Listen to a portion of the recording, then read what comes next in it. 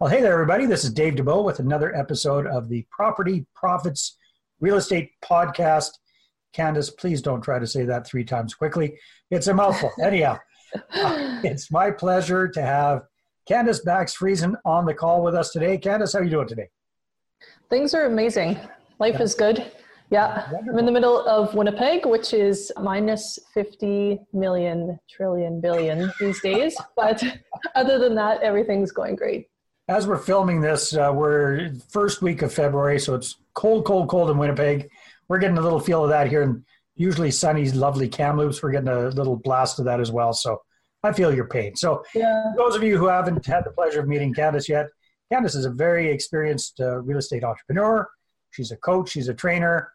She and her husband have built up a significant portfolio, primarily of buy and hold properties, a whole mix from single-family homes up to small multi-family properties. I believe you said you had about 46 units in your portfolio right now altogether. Is that right? Yeah, somewhere between 40 and 50, yeah. In that range. She also has experience doing lease options or rent-own deals. She is a realtor as well and a mother of 4. So I don't know how the heck you had any time for our conversation here today, but I'm glad you could make it. Yeah, thank you so much for having me, Dave. My pleasure. All right, well, we're going to start the timer now. So Candace, tell us a little bit about your backstory. How did you first get the real estate investing bug? Whenabouts did that happen? Yeah, so I was dating quite young, what ended up being my husband. But at that time, I was dating this guy, and he was 21, I was 17. And so he was talking a little bit, just in dating, he'd talk about different things. And he's talking about the house that he had and that he had a rental house. And I was like, oh, tell me more about that, because my parents weren't into rental properties. So he's just sort of explaining the whole thing. And I was like, wow, that's pretty interesting. Fast forward about 2 years, I was almost 20, and we ended up getting married. And so I married with benefits, and he had this rental house, and thought, you know what, this all makes sense. It sounds like a great thing to do. And so through the grapevine, my father-in-law had heard about a property that had come up. I actually live rural, and so that's always an interesting thing for a lot of investors, especially the ones from the big centers. But all of our properties are in communities that are like 500 to 15,000 people.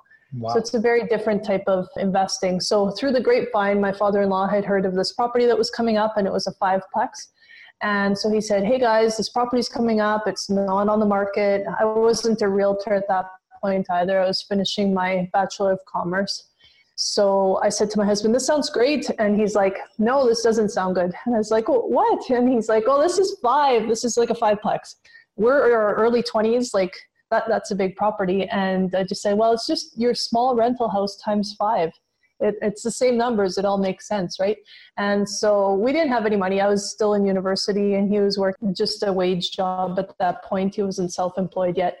So then, I approached my mom, and I just said, hey, there's this great opportunity. So we ended up getting private financing, and it was a really great move for us. Well, that's a great way to jump into it. Your very first property was a 5-plex then. Yeah, well, he had owned a house and a small rental house. I know, but your first experience. Yeah. That's great. Yeah. So you've done a little bit of everything. Would it be fair to say that kind of your primary focus would be multifamily properties? That's where you got most of your units right now. Would that be fair? I really feel like we started buy and hold because we were both self-employed. Me being a real estate agent, and he was doing stucco at the time, and he recently retired from that, and we're actually in farming now as well. It's a whole nother conversation. But really at this point, we're a little bit more, I would say, opportunists. So, just seeing what comes up as an opportunity, does it make sense? So we've got a very mixed portfolio to sort of mitigate risk. At this point, if a good single family comes up, great. If last year it was a 6-plex, so we invested in that. And so, whatever comes up that makes sense. Oh, that's great. That's great. So sounds like you've done a lot of things right over the years, but if you were to talk to your 20-year-old self again, if you're starting all over again, knowing what you know now, what would you do differently, if anything?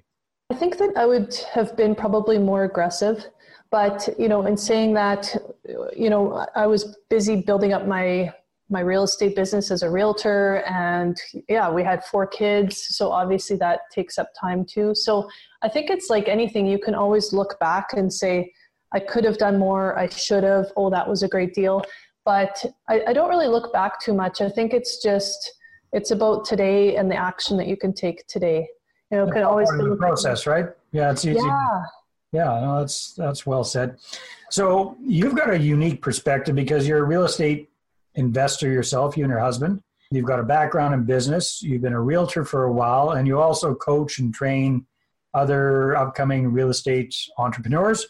From all of that, what do you see as being like the biggest mistakes people make?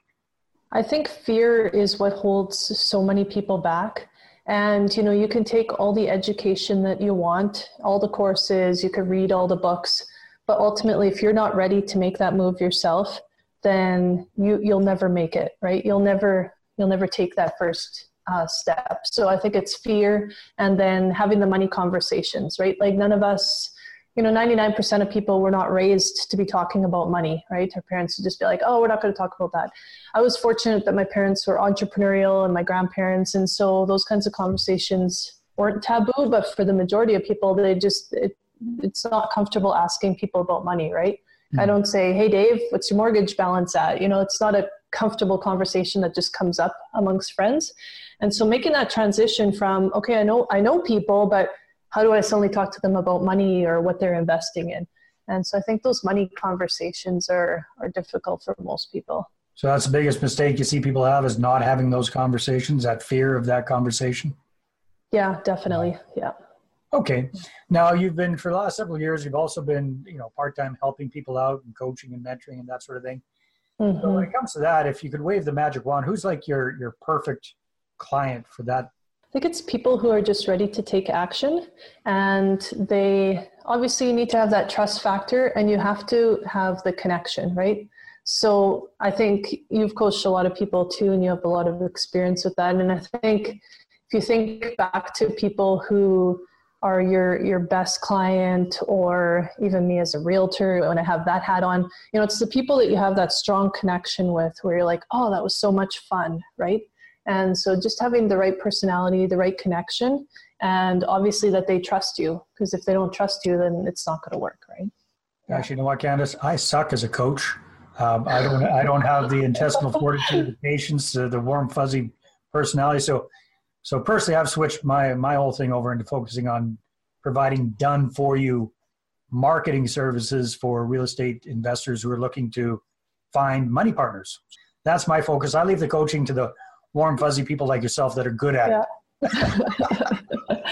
I've been in your seminars, so I know that you've done it, and I think you did it well. But well, thank you very sometimes much. You just need to change too, right? Yeah, exactly.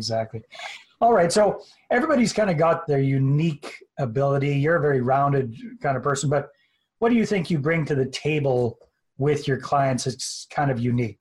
I think it's just the like you said, having a well-rounded background. So in between getting my commerce degree and becoming a realtor, I've been doing that now for 12 years, but I was a mortgage broker also for a year. And so just having that financial background, that piece, and the business, like you said, and just being able to explain so many different angles to it, right? A lot of sales and raising money is, again, it's selling a concept to people, right? To the investor. But so much of that is, there's psychological elements to that, right? It's understanding who you're talking to and being the whole process of being able to sell.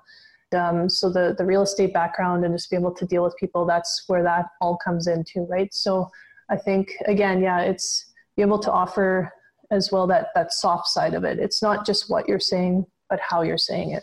Yeah, that makes sense. So when it comes to that whole idea of the soft side and the selling part of things, of not convincing, but showing people what the opportunities are in real estate investing, what kind of a tip or an actionable idea could you offer to people to do that better? I think that the main thing is that people just don't know where to start.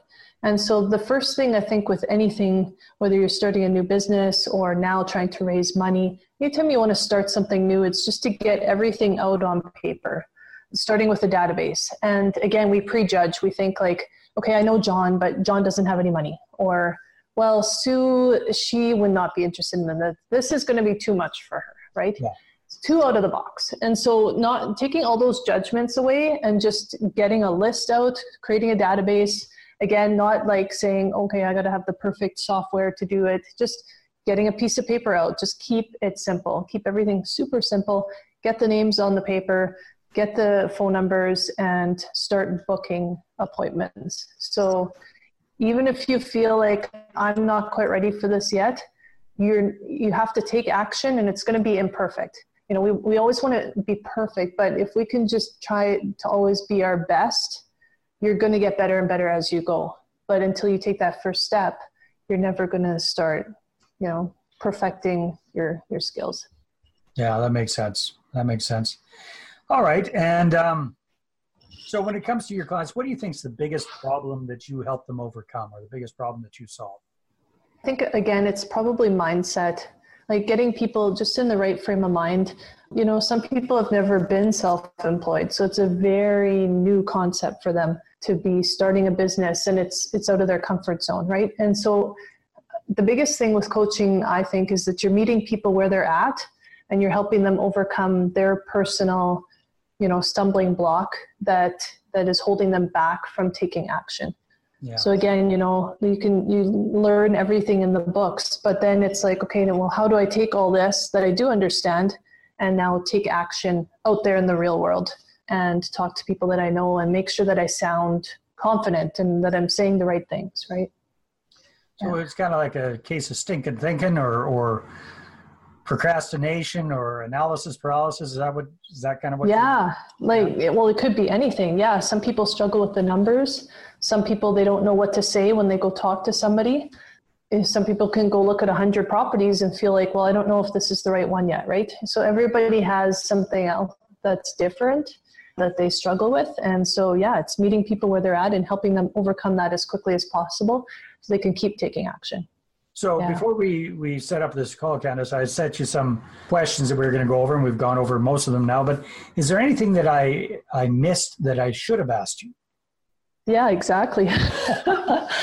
I think that it's just so important to keep getting out there and not get stuck, you know? And so sometimes you think, oh, maybe I've gone to all the seminars, or I don't know if I should be networking with this person, or, you know, sometimes you can just get stuck, and it's just important to keep at it. You know, there's always another person that you could be meeting that might be the right connection. There's always, just to keep learning. There's 100 ways to do real estate, and that's the beautiful thing about it, but not to get stuck in one way. And just keep having conversations, watching like great podcasts like this, and just keep at it. Keep talking to different people. You know, that's a really good point, Candace. I know I've experienced that myself many, many, many times. Actually, I'm just thinking of one time recently, like I'd set up, I was supposed to go speak for a group out in Ontario. Yeah. And I had my tickets booked and everything booked and the hotel booked and everything. And last minute, it got canceled on me. So that kind of sucks, but I was already committed to going. So it was either just kind of walk away from the tickets. I thought, well, why not try something different here? Yeah. And in my case, I did a series of little lunch and learns. And that went very, very well. And I made a new connection or reconnected with somebody that led in down a whole different path, a much larger opportunity than what I was looking at in the first place. So sometimes that's a great example. Yeah, I love that. You always have to look at, sure, you know, maybe something didn't work out exactly the way you thought it should or would or could, but always try to take the lesson in that and walk away with something that you can, you know, turn lemons into lemonades with. Yeah. And just say yes. You know, like if you see an opportunity to go to a networking lunch and you're like, oh man, you know, that's going to mean usually there's always a sacrifice, right? Like, especially when you got 4 kids. Yeah. There's something. Yeah. And it's -40. It's easier to stay at home and, you know, all those kinds of things, right? Yeah. But just say yes. And then later you realize there's so much that oh man, had I not gone, right? Just like you said, great opportunities and so many things that we just have to say yes and just go do it. So Candace, and I'm going off track here, so bear with me. But it sounds like you're probably very good at networking. I suck at networking, to be perfectly frank with you. I'm not good at it at all. What is your approach to breaking the ice with somebody you don't know, just a new person? Mm-hmm. I think that it's really important. The typical thing people always talk about is Ford, right? So talk about family and occupation and recreation and dreams. So you could definitely go on that, and that's kind of a backup that if you're struggling a little bit, think of that. But the big thing is that it's always easy to talk about ourselves, right? So if we can just ask other people great questions, and if you're actually listening, people know, right? Yeah. And so just to really focus on them and actually care, right? Well, show that you care about them. Yeah. And, just always offer to help people, I think is key. Like, where are you at in your business and what are you struggling with and how can I help you out? When people know that you care, then right away they trust you and you can just start building that relationship. Tips or tricks for your follow-ups, because it sounds like you're probably pretty good at that as well. Well, that's what I was just going to say. So networking, it has to be first step, right? But we can't leave it at that. So I always say that if you can book an appointment before you leave from somewhere, wherever you're at, then you've got that follow-up and you don't have to struggle with, okay, I talked to them like 3 months ago. I wonder if they remember me. No, I just won't call. Like that, then it's hard, right? So if you can, before you leave, you can say, you know what, I love talking with you. Could we do lunch next week? What does your week look like? Then you book it before you leave. Smart. That's very, very smart. I'm glad we went off track there and asked those questions. So as we're wrapping up, we got about 40 seconds here. If people want to find out more about Candace Bax-Friesen, if I know you've got a website, have you got some sort of a free resource for people to encourage them to go visit your website? Yeah, I've got 10 tips to attract more joint venture money. Nice. Because I've got that one as sort of the giveaway because I feel like that's, again, where people struggle the most. And so if you can just get a tidbit here or there that can completely change what you're doing, then I just hope that that's worth it. And people can reach out anytime. It's easy to reach me, and I'd love to do a Zoom call with people or support them in any way they need to. Oops, sorry about that. There we go. That's the timer. That's our 17 minutes. So what's the best way to reach out to you, Candace? I'm on social media. It's really easy to find me, but my website is investorsmarts.ca or find me on Facebook. I love that name, investorsmarts.ca.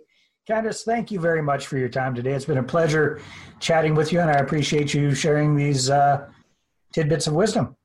Awesome. Thanks, Dave. Well, thanks very much for checking out the Property Profits podcast. If you like what we're doing here, please head on over to iTunes, subscribe, rate us, and leave us a review.